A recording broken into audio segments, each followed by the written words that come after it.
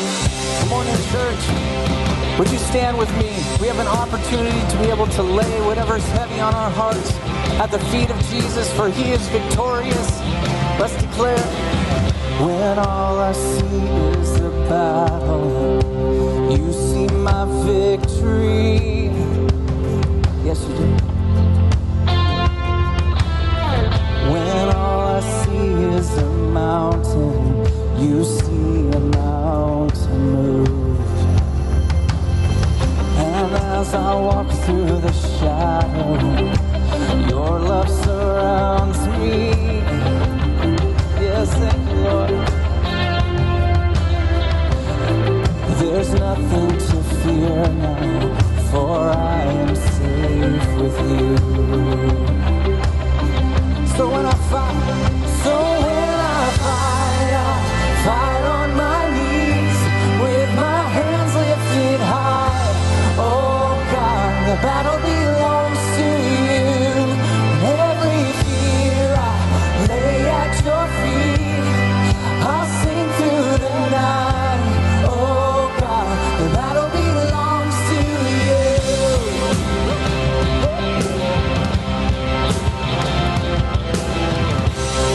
And if you are for me, who can be against me? Yes, for Jesus there's nothing impossible for you. When all I see are the ashes, you see the beauty.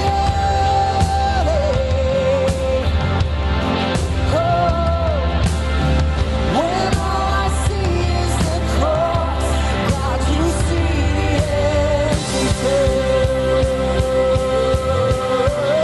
Sing it out. So when I fight on my knees with my hands lifted high. Oh God, the battle belongs to you. And every fear I lay at your feet. I'll sing through the night. Oh God, the battle belongs to you. Almighty fortress, you go before us. Nothing can stand against the power of our God. You win every battle. You shine in the sky. Nothing can stand against the power of our God. Almighty fortress, you go before us. Nothing can stand against the power of our God. You shine in the shadows. You win every battle. Yes, you do. Nothing can stand against the power of our God. Almighty fortress, you go before us. Nothing can stand against the power of our God.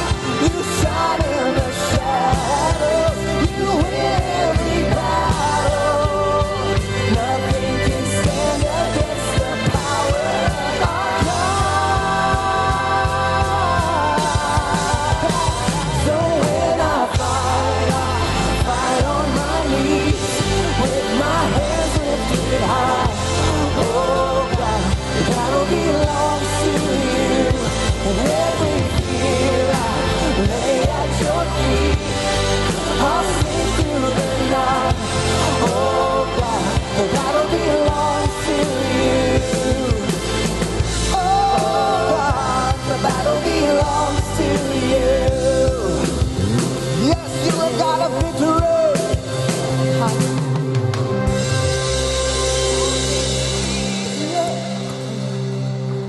In Psalm 150, it talks about letting everything that has breath praise the Lord.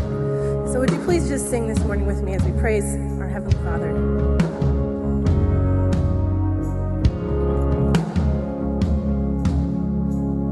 Who else would rocks cry out to worship? Whose glory taught the stars to shine?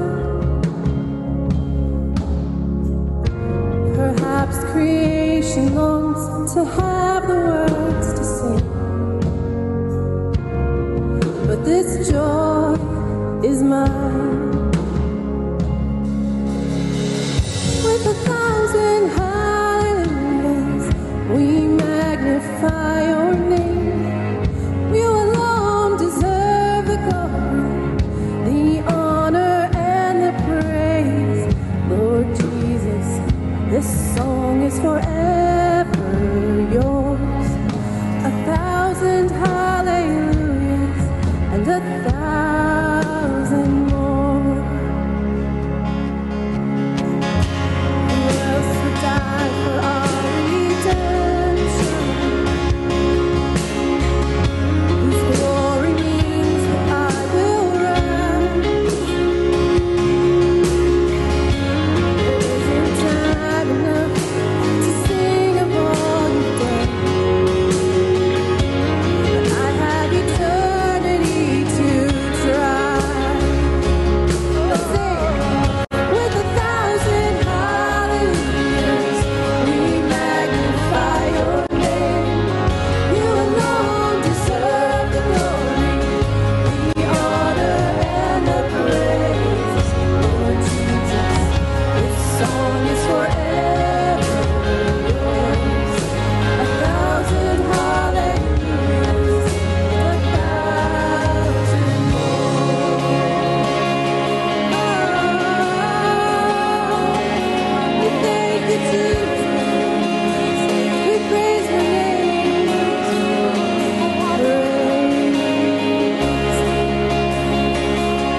Praise to the Lord, to the Lamb, to the King of heaven, praise. For he rose, now he reigns.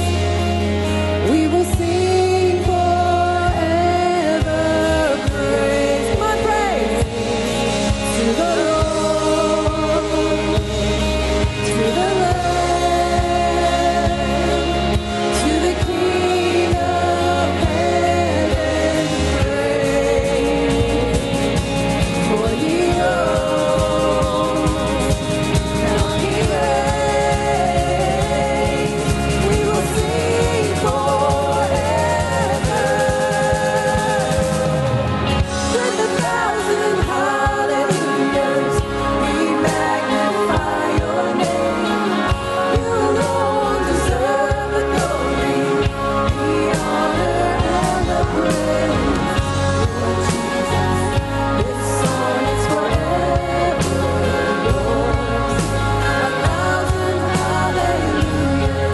1,000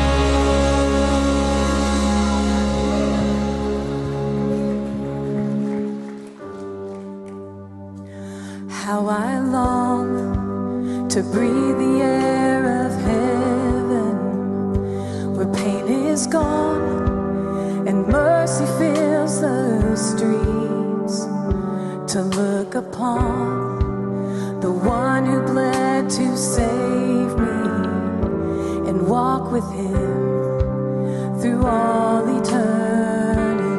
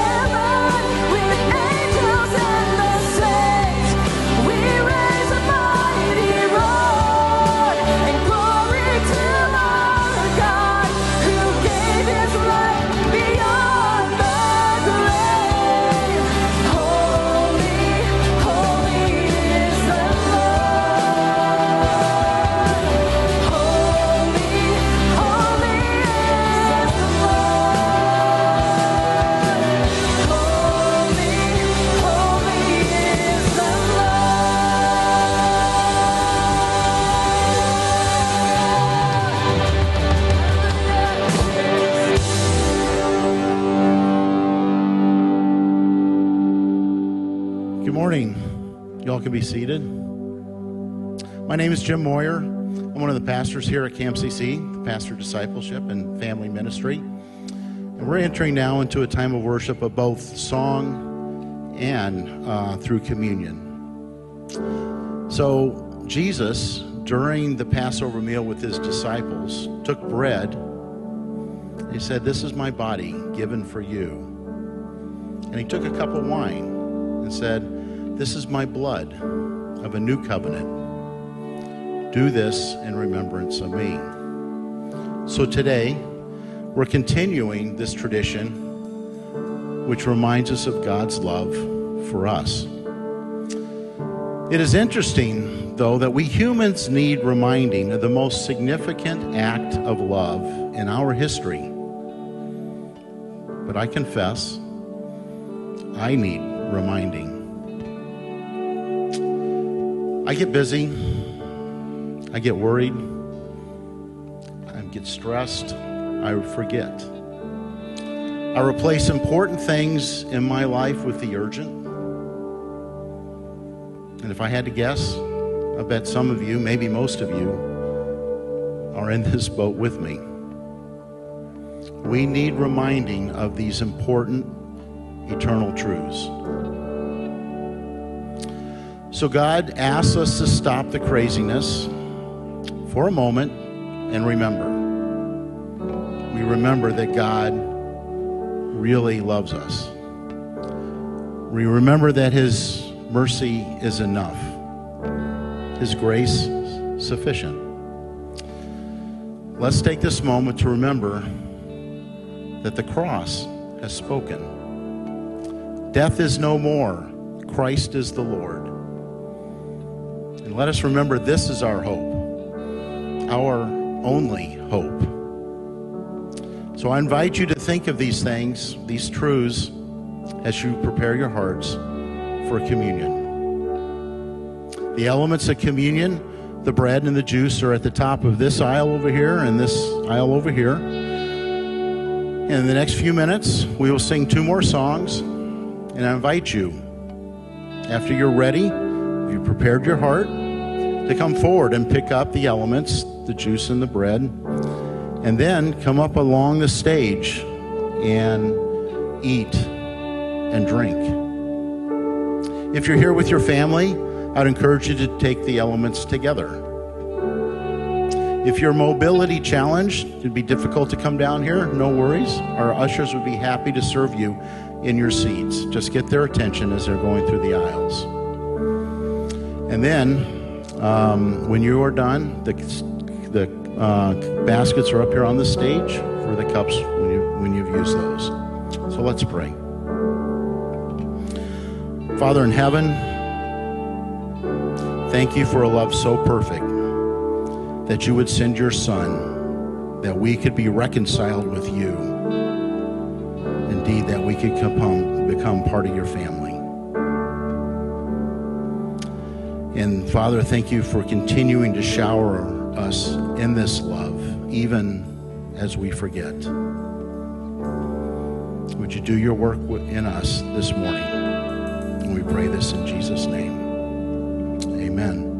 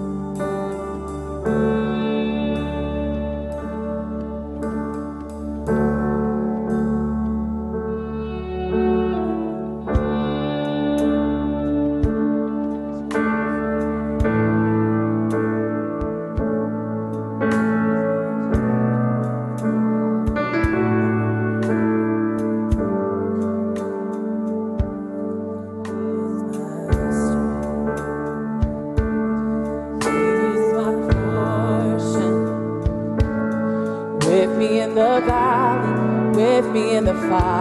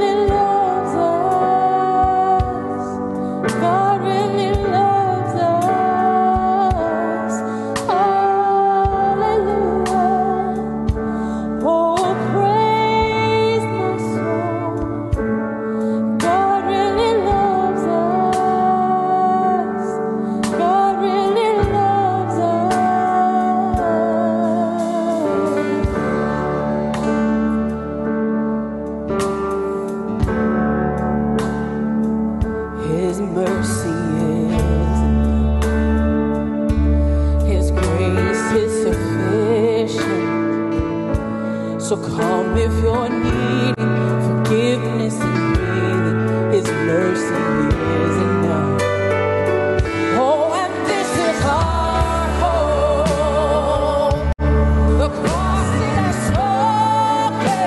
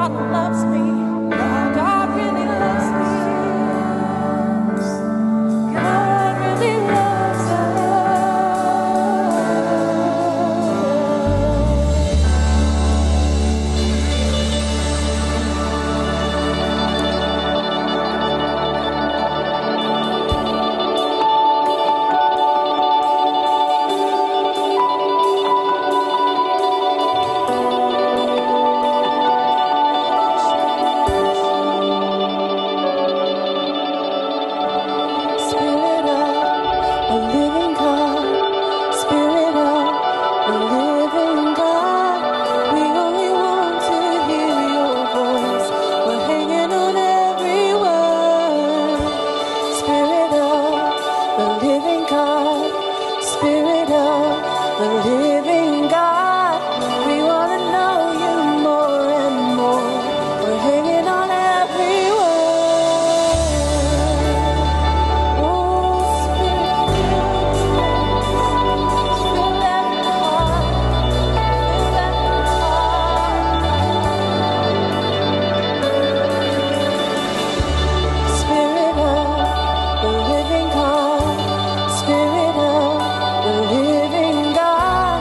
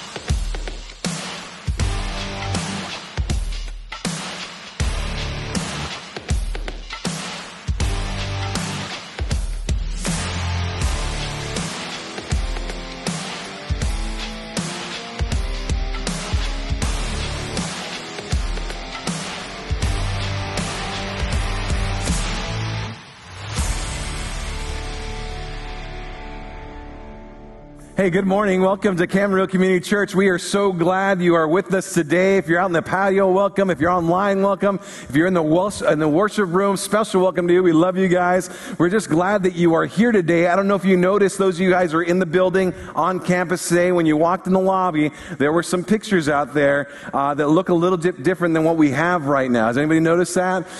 If you haven't, you want to go out there today before you leave today and check those pictures out. We're not going to be saying much about those until the end of this month, but take a look at them. I'll be out there. Kenny's out there. We can answer questions for you. Kind of a vision for the future of our church, and it's an exciting time to be part of Camarillo Community Church. So make sure you take a look at those before you leave today, and don't miss October 30th, November 6th, November 13th, and November 20th. Mark it on your calendars. You're not going to want it. That's when we're going to be talking about that. We'll do the whole series.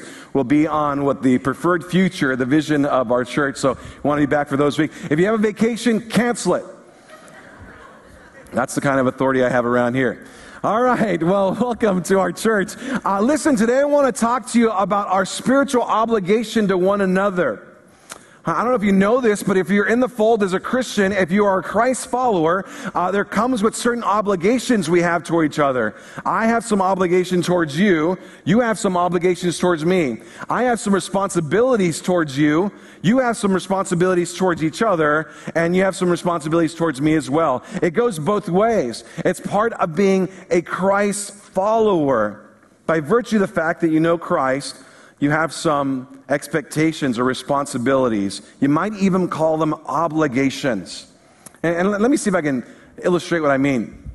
You know, I think I told you all that in July, I went to go to my 25th high school reunion in Northern California. I'm way too young to have a 25th high school reunion. I know. And I went and, to meet folks there. And, people say when you go to these things, the only people who show up are people who are really proud of their lives and want to show off what they've amounted to or something of that nature. And there was some of that. There were some people there that obviously had done really well for themselves and had businesses that were flourishing and were touting some of those things. And there was some of that there. There was also some families there that I was really surprised. More of my, the students that I graduated from high school, more of them adopted children in need than I would have ever expected. We adopted, and I connected with like 2 or 3 other families that had chosen to adopt as well. And so, you have discussions about that type of thing, and you obviously have a like-heartedness there. And I went to a Christian high school. It was only about 65 of us who graduated. It was a small Christian high school at the time. And at the time, I just became a believer. I had gone from a non-believer to a believer in Christ, a follower of Christ, and I was learning everything for the first time, kind of my sophomore year in high school. And so when I became a senior, I'm only 2 years in the faith, and we graduated together, and I really went for one person. And lo and behold, he was there. And it was like one of those times, I went straight to him. I want to let you know, I planned myself out of the pulpit, so I'm not preaching that weekend, and I flew up here because I wanted to see you. I wanted to see how you were doing. You're the whole reason I came. And I think it actually kind of touched the guy. He was like, wow, I didn't realize that you would do that for me. And even when I was 17 years old, I already had like a pastoral heart. I already had a call of God. I already knew what I was going to do. I was just about getting trained. But that was just something that was a part of the way things went. I cared for this guy. I remember what he was doing when we were seniors in high school. He wasn't living for the Lord. He was off doing his own thing. And I was concerned about him. And so I came back, and I think it touched him. And he said to me, Dave, I obviously was making my own decisions when we were in high school. I was obviously doing my own thing when we were in high school. And, I ended up fathering some children, to women who are not my wife, that kind of thing.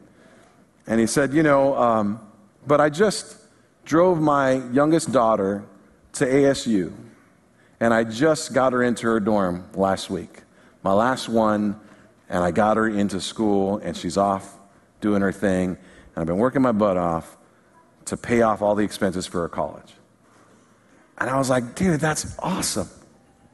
When we were in high school, he was the kind of guy you thought maybe he would shrug that obligation and be like, nah, I don't need it. Whatever, they'll figure it out on their own. If he followed his reputation, maybe that's what he would have done. But instead, he grew up, became a man, and was like, no, I'm going to take care of my kids.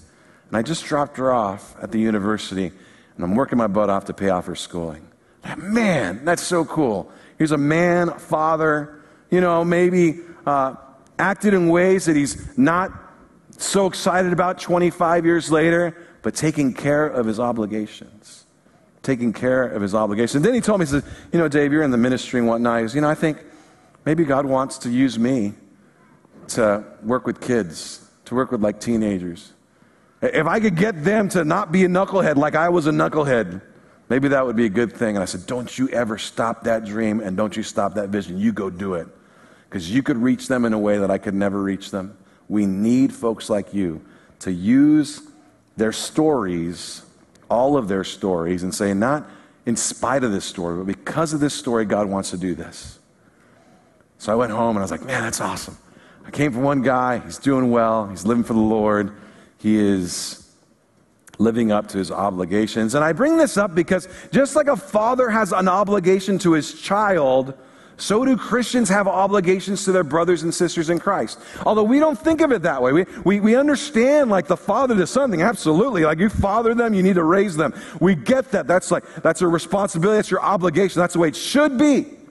But then when we cross over into the brother-sisterhood of Christ, in the community of Christ, in the church, I'm not sure that people go today and say, I have a responsibility as the person in the other aisle over there. I'm not sure that they say, I'm here to be in that person's life. Like, they have a responsibility towards me, and I have a responsibility towards them. They have an obligation as a brother and sister in Christ to me, and I have an obligation as a brother and sister in Christ to them. I'm not sure we do that. And so today we're going to dive into those obligations a little more in depth and discuss how our church endeavors to accomplish such things. If you've been here for the last month or so, we've been in this series called In the Works. We're all in the works. We're all in progress. And we're just talking about our values as a church. Why are we here? How are we here? What are we doing? How are we going to do those things? And we're going to talk about this one more in depth. What are some obligations as a believer in Christ that I have towards you and you have towards me? How concerned is God about how we interact with one another? And what are his expectations for us in that area? If we were to list out the biblical obligations towards one another, what categories would we find?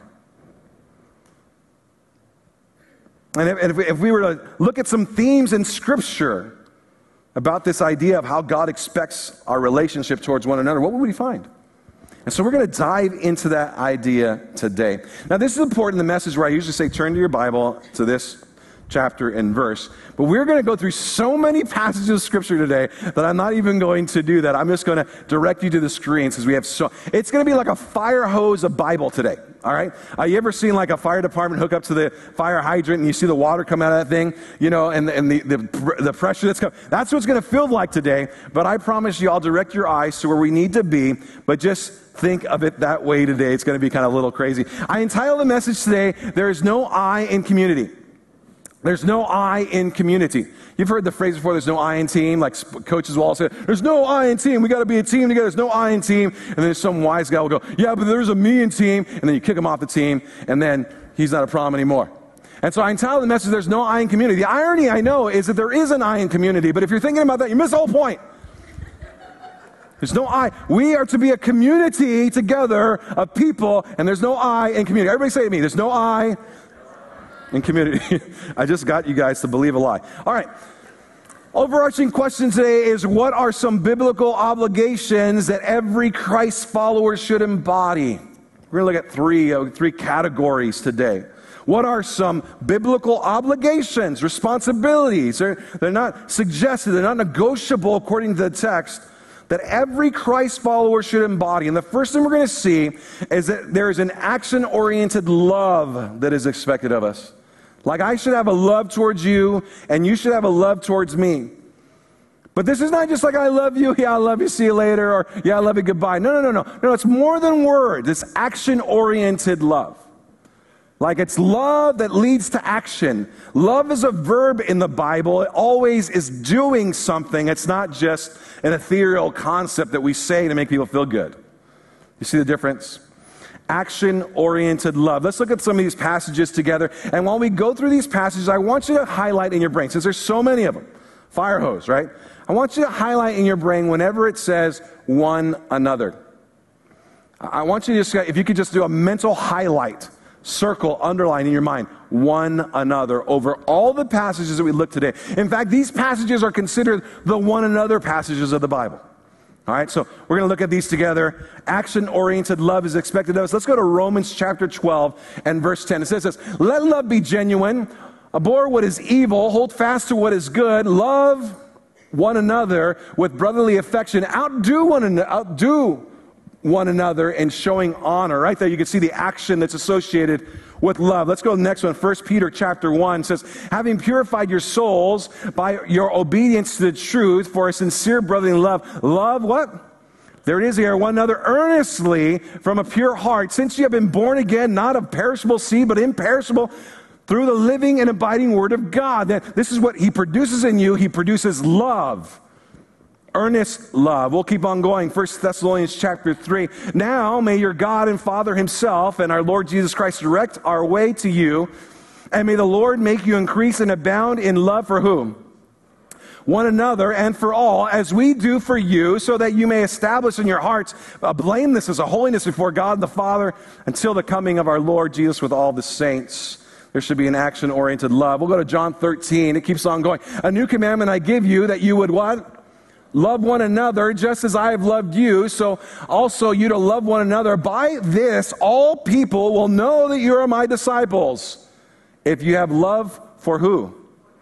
It's not love for the outsider. It's not love for those who are in the world. We should do that as well. We should evangelize them. But they'll know that we're his children when we love each other.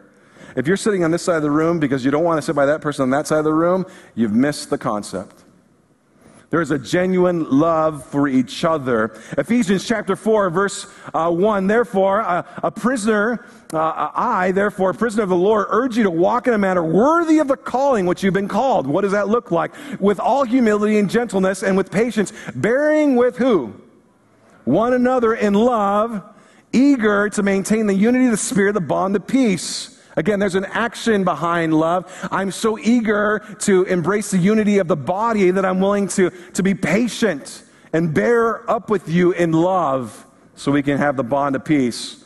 Last one in Ephesians chapter 4, be kind to one another, tenderhearted, forgiving. So what does that love turn into? Forgiving one another as God in Christ forgave you.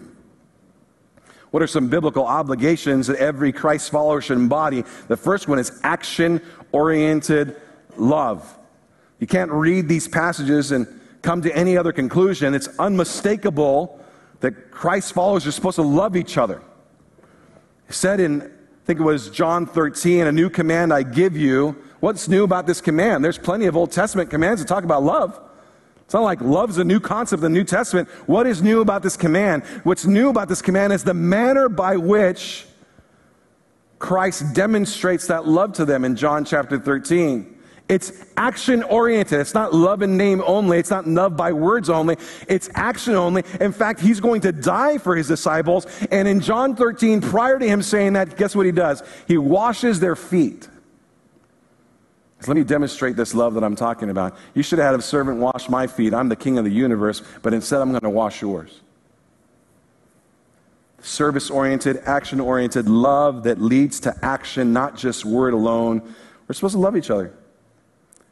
It's a fundamental thing about Christians that is supposed to be the thing that the world notices about us. Wow, I don't get how two people who don't have the same bloodline care about each other that much. How do these two entities, even though they didn't grow up together, they have the same grandmother, they have the same parents, how do they commune almost like their family? God must be behind that.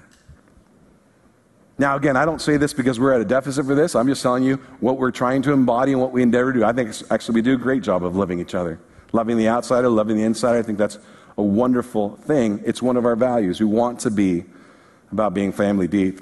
It's obvious that we would love each other, but it's also a truth that we should serve one another. That love should come with a hospitality and a service towards one another. The second one, what are some biblical obligations that every Christ follower should embody? Hospitable service. Hospitable service. Like this love leads me to serve you. It's a love that leads you to serve me. And by the way, if I stop you from serving me, then I'm not being loving.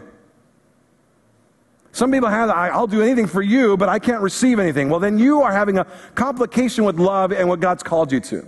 Let people serve you. Let people be hospitable to you. Just like you are hospitable to them and service of them, you should allow them to be for you. It's one of the obligations of the text. And if you stop people from their obligation, then you are the dam that stops God in their lives. Let's go to some passages. 1 Peter chapter 4 says this, show hospitality to whom? One another without grumbling, as each has their gift. Use it to serve one another as God's stewards, as good stewards of God's varied grace. We'll continue. John 13, we saw this a little early as well. If then the Lord and your teacher has washed your feet, you ought also to wash others' feet. For I've given you example that you should do just as I've done to you. Again, service-oriented. 1 Corinthians chapter 12 says, but God has so composed the body, giving greater honor to the part that lacked it, that there may be no division in the body, but that the members may have the same care for one another. Do you see that?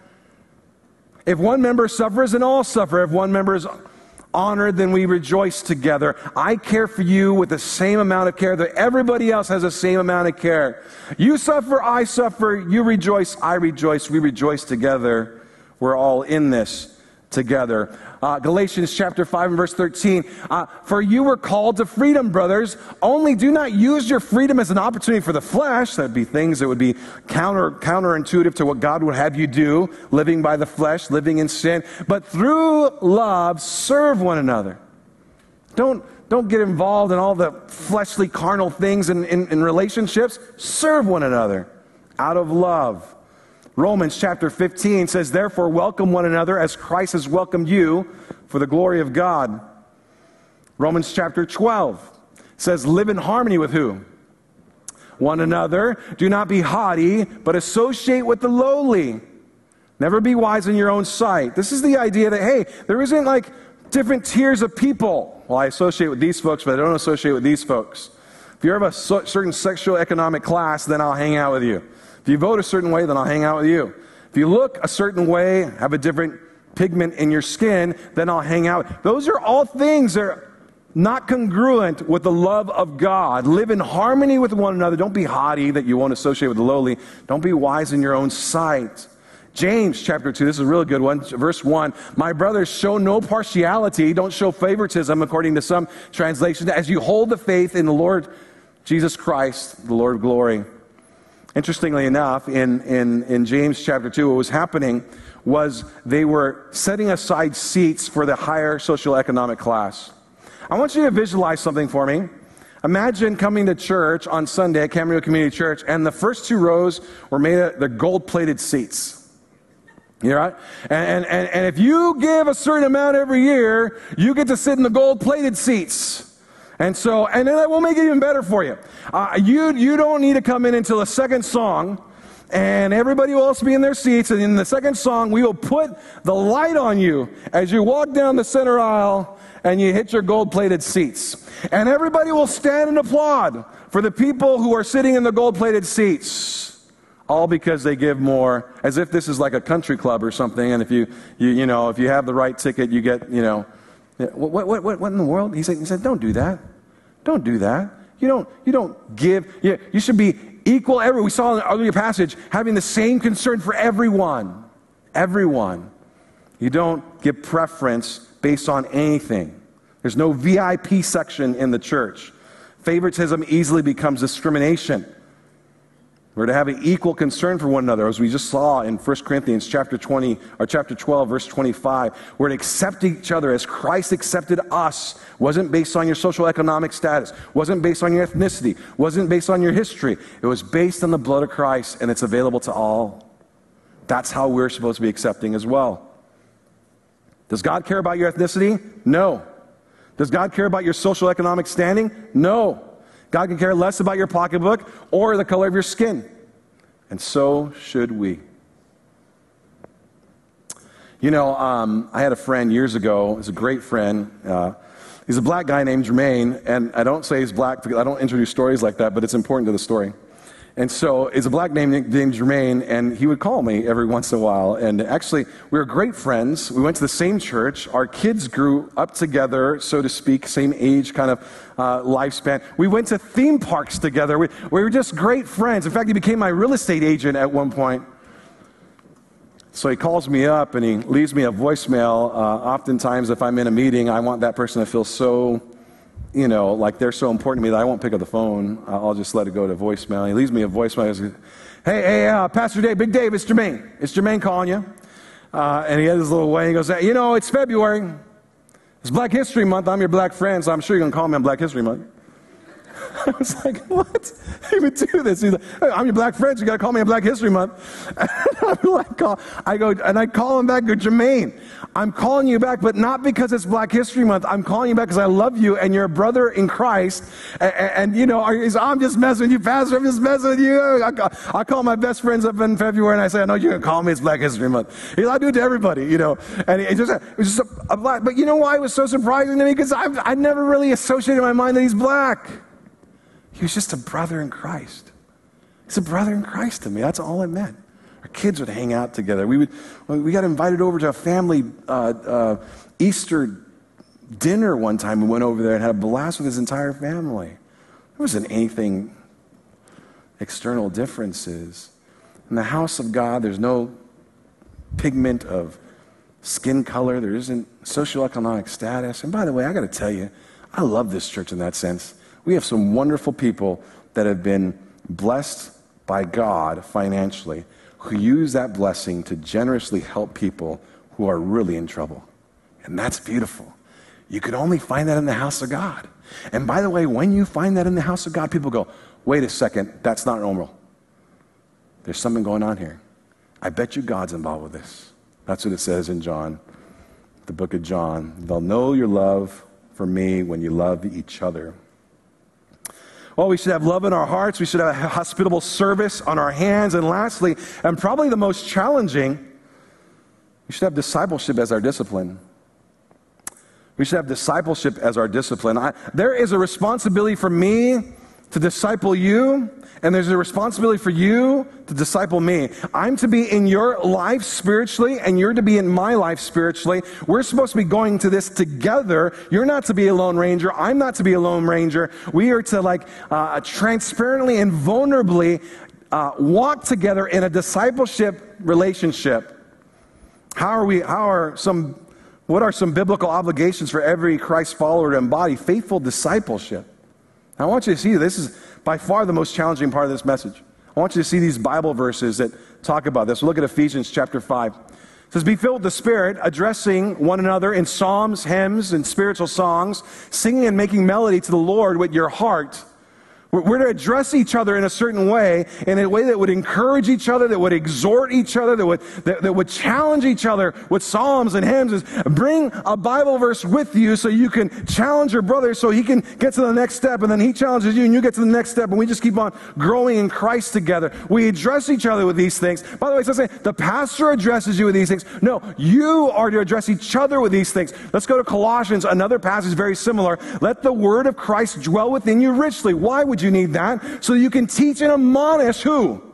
One another in all wisdom, singing psalms and hymns and spiritual songs with thankfulness in your hearts to God. We're supposed to come ready, richly letting the word of God kind of marinate in our heart and soul, so we have a word to give to each other in admonition of each other, in teaching each other, and then we sing together. And by the way, it's not the worship team that sings in this text. We sing in this text, right? Hymns, spiritual songs with thankfulness in our hearts to God.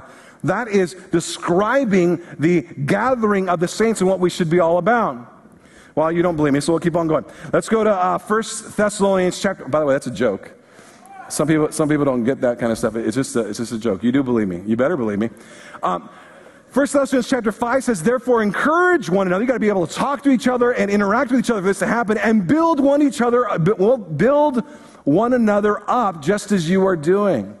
Like there's an expectation that you would rub shoulders with somebody else in the faith, and because of that rubbing together, that you would grow in your faith for the Lord. Let's go to Hebrews chapter 3. It says, but exhort one another every day, Now the words are getting stronger. As long as it's called today, that none of you may be hardened by sin's deceitfulness.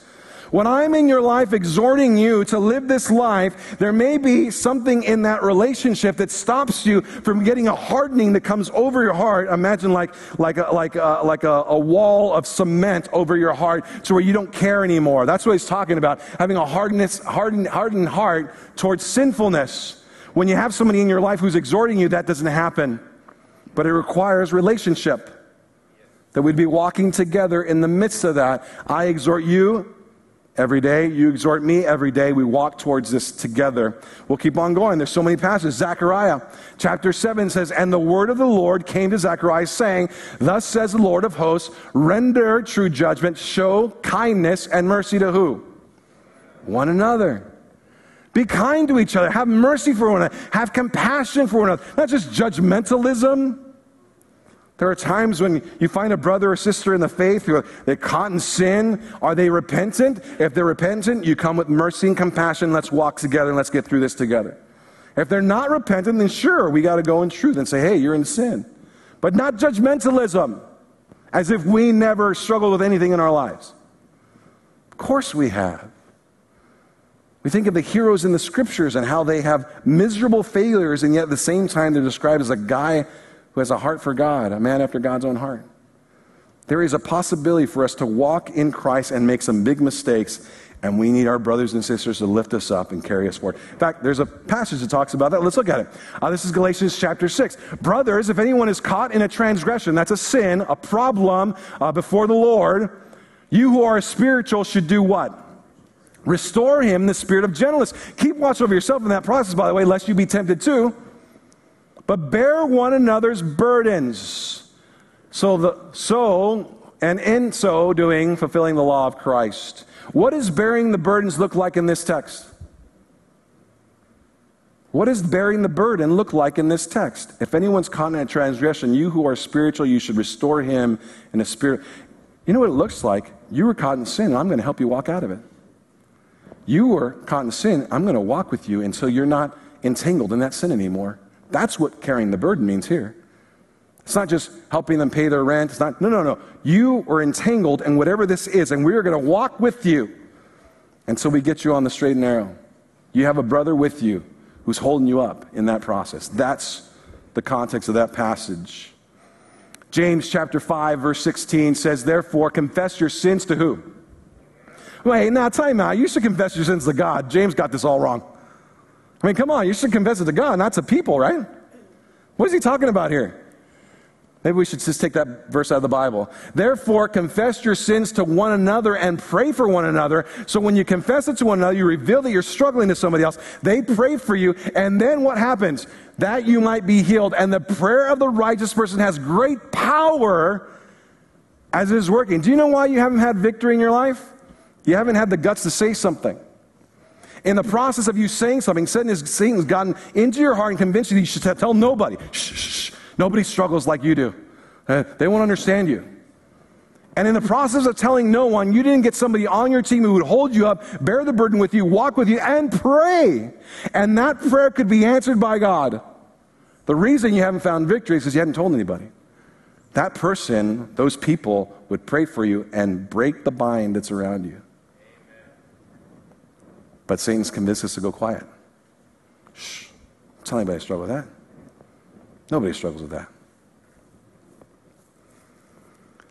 My favorite one, Proverbs 27:17. You've heard this before. And this, I said ESV, this is the NIV version. I like it a lot better. It says, as iron sharpens iron, so one man sharpens another.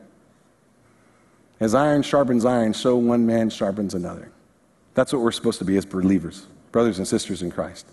You know, yesterday I was going to the kitchen. I think it was 2 days ago, and I was cutting off like the fatty parts of the chicken so I can bake. That's right, I cook. I know. On Fridays, my wife was working, so I cooked for the family, and it was good. My kids like my food. Anyway, so I'm cutting off the fat parts of the chicken, whatever, and before I got I don't know what you call it, machete? I don't know, what is it? The big knife. And I got the thing out, and I did the little sharpener, shoo, shing, shing. You know that little sound? Shing. And, you know, and there's friction when you do that. And sometimes there's even sparks when you do that. But it makes no sense to go to the chicken and try to cut it unless you're going to do that first. Why? because you're going to be cutting with a dull knife. You need that friction to make it sharper so it makes your job easier. That's what the Bible describes as our relationship, that friction. Shing, shing, shing. Ah, man, my brother came to me and told me that I'm in sin or I messed up or whatever. But that friction develops us and we grow and we take another step in our faith towards God. But you got to make yourself available to that. And you got to make yourself available to somebody else so you can be that for them. And you got to make yourself available so they can be that to you. Just as iron sharpens iron, so does one man sharpen another. These words, encourage, teach, admonish, carry burdens, confess, they're not passive ideas. Again, this is the most challenging of all of them. In sports terminology, when you go down, the whole team goes down. We're as strong as our weakest link. We are together, community. There is no I in community. We are together walking towards Christ. So when your marriage is in trouble, we offer support. When I say we, I'm not talking about the pastors. I'm talking about you. When your kids are in trouble, we pray with you and offer support. When you get hooked on alcohol, prescription pain meds, pornography, illicit sex, anorexia, bulimia, we walk with you. If you are repentant, we walk with you. How can I be there for you to help you out of this? I want to help you with this. We're going to look back one day and that's not going to be an issue anymore. We're going to give glory to God and we will have done it together. It's not for you to do alone. You're in this in community. We carry the burden with you. Galatians chapter 6 again. When you or your child or your grandchild is struggling with their own sexual identity, we walk with you. And we walk with all the players involved and pray to our Lord in the midst of that difficulty and trying to have compassion and love and truth along the way.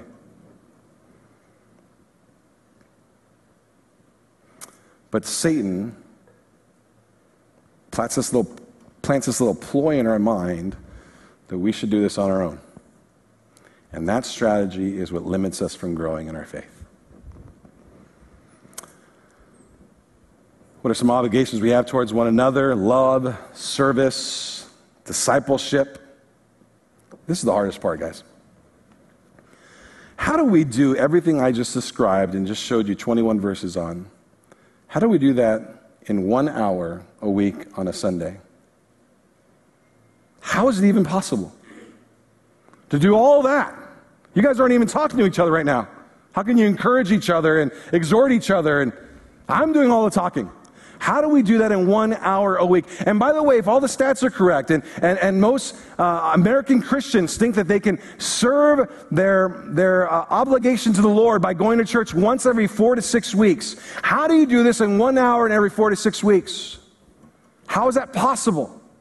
How do you do this online? It's one of the things that makes me the most concerned about this online mechanism. I love that we have it for our shut-ins and whatnot, and there's some real reasons, but how do we do this if we're just on a screen and nobody's in our lives? How does this happen? So we're carrying each other's burdens, exhorting each other, loving each other, serving each other, being hospitable. We have to be around each other, be hospitable. How do the one another's happen? And I'll tell you, this is why we've developed this growth group mechanism. This is why we put our eggs in that basket. Because I know if you are in a growth group, that there's somebody who knows your name, knows your need, and is praying over you. I know that because that's what the growth groups are here to do. And if you find yourself in trouble, there's somebody that will love on you and help you walk through it. They love you. They're going to embrace it. Do you know just this week in my growth group, there's a person in our church, great man. He's a lawyer, and he had a big deposition or a case or whatever, or closing. I don't know all the lawyer terms. So would you pray for me? I'll be up all night, and I'm going to be talking, and it's a really big deal, and people's lives are on the line. And would you pray? And we said, yeah, we'll pray for you right now. And then you know what we said? What time are you going to be up? Listen to me, on this day at 10 o'clock, and about 9:45, the text message started happening. We're praying for you right now. We're lifting you up before the Lord. There'd be like a force field around you when you're up there. You are walking with the Spirit of God on your shoulders. You kidding me? If I went in that court, I'm like, watch out. I'm prayed up, and people are praying for me. You know, when you're in a group of people who love you, man, it's pretty special. when a need arises or when there's a concern and people are praying, it's pretty special. And they don't even have the same bloodline as you. It's pretty special. Leads me to the big idea. We will endeavor to foster an environment where the biblical one another's are practiced. We will endeavor to foster an environment where the biblical one another's are practiced. I can't make you go into a growth group. I'm going to rely on the Lord to let you know that you need that in your life. And then as you get in that, that's where all the one another's will happen. That's where you'll grow spiritually. That's where somebody will call you on the carpet. That's where they'll love on you. That's where they'll pray for you. All those things will happen in that setting. I pray more for the people in my growth group than I do for the rest of the people in this church. You know why? Because I can't know all of you. It's too many of you. But I can focus on about 12 to 14 people, and I can pray for them, and I can pray for their kids and their grandkids and their marriages, and I can focus in on them. And I know they're doing the same for me. We will endeavor to foster an environment where the biblical one another's are practiced. By the way, if you're a man in this room and you want to find a place where you can open up, why don't you go to the men's retreat coming up in a couple weeks? That's your spot. Go there. Sign up. Let's go. Let's be brothers. I'm struggling. You don't want me there. That's exactly why we want you there, because you're struggling. And there was a day where I was struggling and somebody helped me out. We want to help you. I'm not struggling. Great. We need you there to help somebody else who is struggling. We need each other. We need each other. Well, let me show you how this plays out in real life. I give you many stories, but I'll give you one today. This is one from several years ago, not necessarily at this church. And you can even call it like an illustration of going family deep with people who are not of your same bloodline. I remember years ago, there was a young man in my growth group with my wife. There was probably about 7 or 8 couples in our growth group at the time. We all had young children. They were just newly married. They didn't have any children. They bought their house. We were so excited with them. We helped them move into their house. Everything's in there. We're putting everything away. It's like their first home. We're so excited. A couple months later, they said, we're trying to have a baby. We're praying over them to have a baby. Would you let them get pregnant? A couple months later, they're pregnant. Everyone's like rejoicing. Yes, our growth group's having a baby. You know, it's so excited. 3 months in, they see the heartbeat. Praise God. There were some concerns, though, but they didn't want to share it with us until they knew that there was significant concerns, and so they stayed quiet about it, and we just rejoiced and continued to pray. And 2 months later, the doctor came back and said, actually, there's big complications with this child. We believe that the brain is not fusing together. If the brain doesn't find a way to complete fusing together in gestation, then there can be all kinds of complications with the baby's birth and the baby's life after birth. Remember, the complications like blind, handicap, and that was really the least of their worries. Would the baby even be able to live outside of the womb? That's when the doctor started talking about abortion. And I remember this couple saying, we will not do that. We'll let God take the baby home if he chooses, but we're not going to do that. And we prayed and prayed and prayed through the 9 months of the pregnancy. And then the baby was born. And it was a big joy that that baby was born, because we didn't even think we were going to get that far. And I remember being there at the hospital with this couple. In fact, I remember my whole growth group being there at some point or another. We were there to do anything we could do to keep them in that hospital room with that baby. You need a taxi driver, we'll pick up people from the airport. We'll take people from home. You need food, we'll get you food. You need clothes, we'll stop by your house and get clothes. You need a blanket, what do you need? We're here to be the taxi drivers, do whatever you need so you can stay in that room with that baby. Your parents need a ride, her parents need a ride, whatever it needs to be. We will do it all. You need to go on a walk and just vent a little bit, get some fresh air. We're there to walk with you. We'll do whatever you need to do so you can stay in that room. We did that. 2 weeks goes along and this baby's now been brought back to life about 3 times. The baby's brain had not completely fused, and there's times where she'd just breathe. Our brains just tell us to breathe without us thinking about it. Her brain would go into phases where the brain wouldn't tell her to breathe. And when that happened, they'd have to resuscitate her. Once the doctors confirmed this is going to be something that she deals with her whole life, the parents said, you know what, the next time this happens, we're going to let the Lord take the baby home. And they signed papers saying, don't resuscitate. I remember that decision. I remember being in the room, our growth group, her parents, his parents. We sang songs to Jesus. We prayed over that baby. I'll never forget her holding her little baby in her hand, only 2 weeks old. And do you know what she said? Thank you, Jesus, for allowing me to have 2 weeks to be this baby's mom. She didn't even think she was going to get that. I got to see this baby in my arms. I got to kiss it. I got to tell her I love her. I got 2 weeks of being a mommy. And I'm grateful for the 2 weeks. Are you kidding me? It wasn't a dry eye in the room, and we prayed, and we worshiped, and we prayed, and we worshiped, and we prayed some more, and we worshiped. And finally, she had her little episode, and we worshiped that little baby into the arms of Jesus. Do you know who was in that room?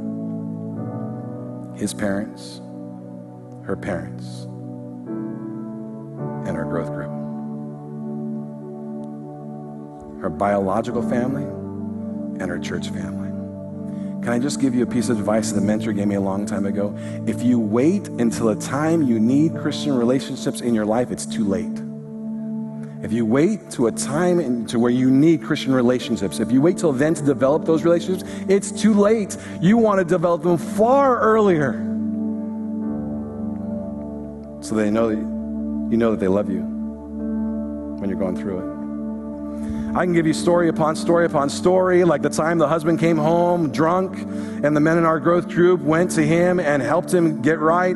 I can tell you about the time where the single parent mother found solace in our group, and then her cancer came back. This time it was terminal. I can tell you about countless prayer requests that were answered as the group would pray together. I can tell you about times when children were restored to their faith after being out there for a little while. It works. People praying over your life works. And that's why I want everybody in this church to find some way, some group where you can go family deep, where somebody loves you like they're next to kin, even though they're not. And so we will endeavor as a church to foster an environment where the biblical one another's are practiced. We believe that happens in homes, in circles, not in rows. And maybe God's calling you right now to be a leader in one of those groups, because we need more leaders, because the truth of the matter is, if everybody decided to jump in a group, we don't have enough groups to facilitate that. We're headlong in a group right now. We have easy on ramps and easy off ramps. So if you want to start, January is your time. We'd encourage you. Get somewhere where you can go family deep with somebody. Bow your heads, close your eyes.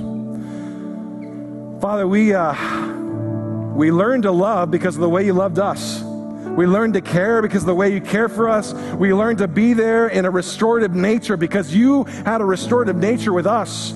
We learn to have compassion and mercy because of your compassion and mercy. And we're called to be your hands and feet and look like you. They're Christ ones. They're little Christ ones. They look like Jesus. That's why they called them Christians. We look like you.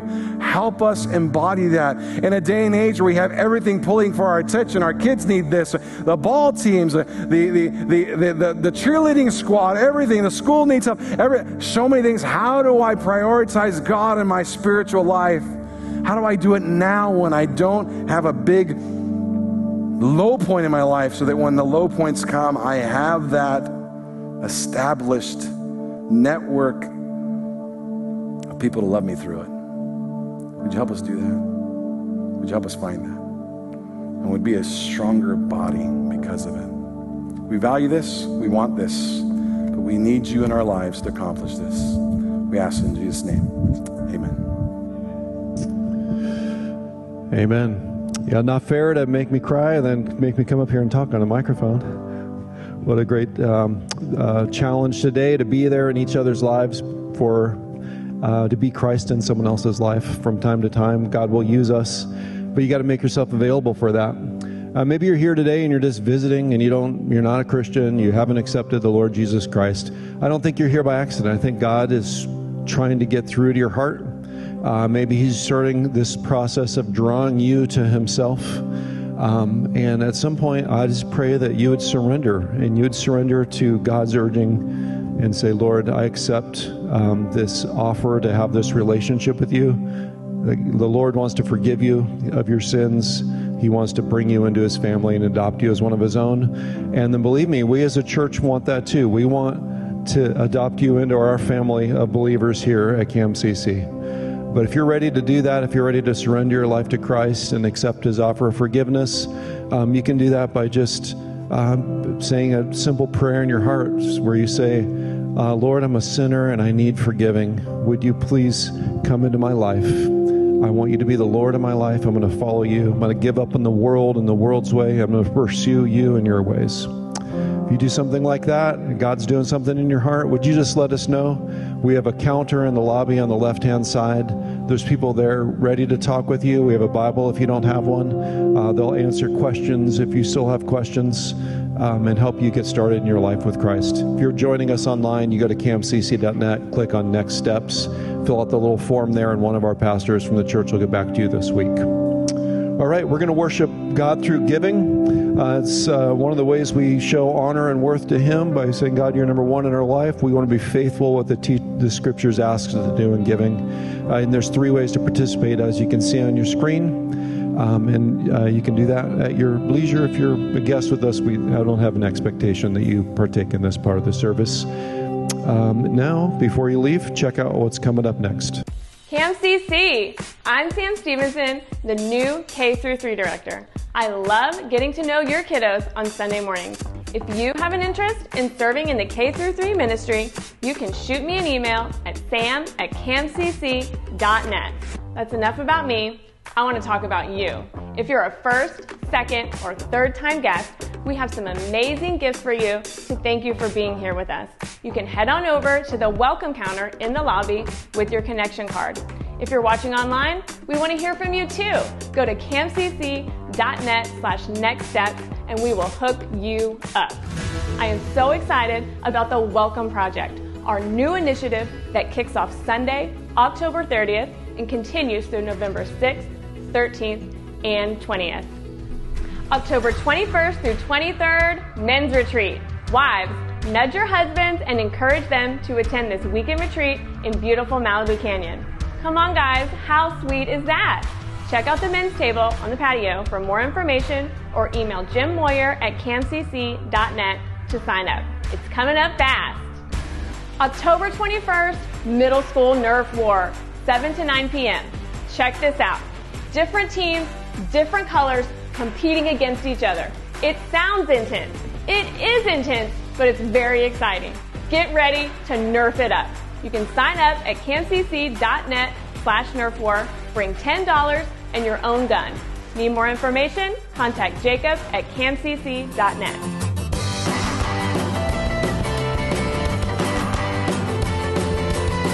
Stay in the loop of what's going on at CamCC, follow us on Instagram, like us on Facebook, and subscribe to our YouTube channel. For more information on any of these events, go to camcc.net. Well, I'm a total introvert, and if it was up to me, I'd just hide back there behind that curtain all Sunday morning. I have a hard time with people. People are hard. Relationships are hard. But I think God uses those relationships that He puts us in, whether it's with our spouse, with our friends, with a growth group at church, or whatever, to sharpen us so much.